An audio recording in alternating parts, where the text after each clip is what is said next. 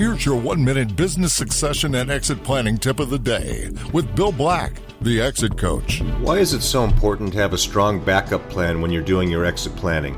We reached out to exit planning expert Jim Brubaker for his thoughts. People all have an idea of how they want to leave their business.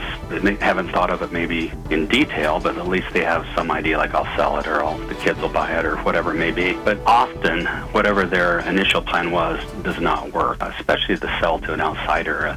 Depending on the markets, that may just not happen, or may not happen to receive enough money, or maybe they sell it and the sales fails later. The people run it in the ground. So we like to have what we call a parallel path to exit to work with business owners.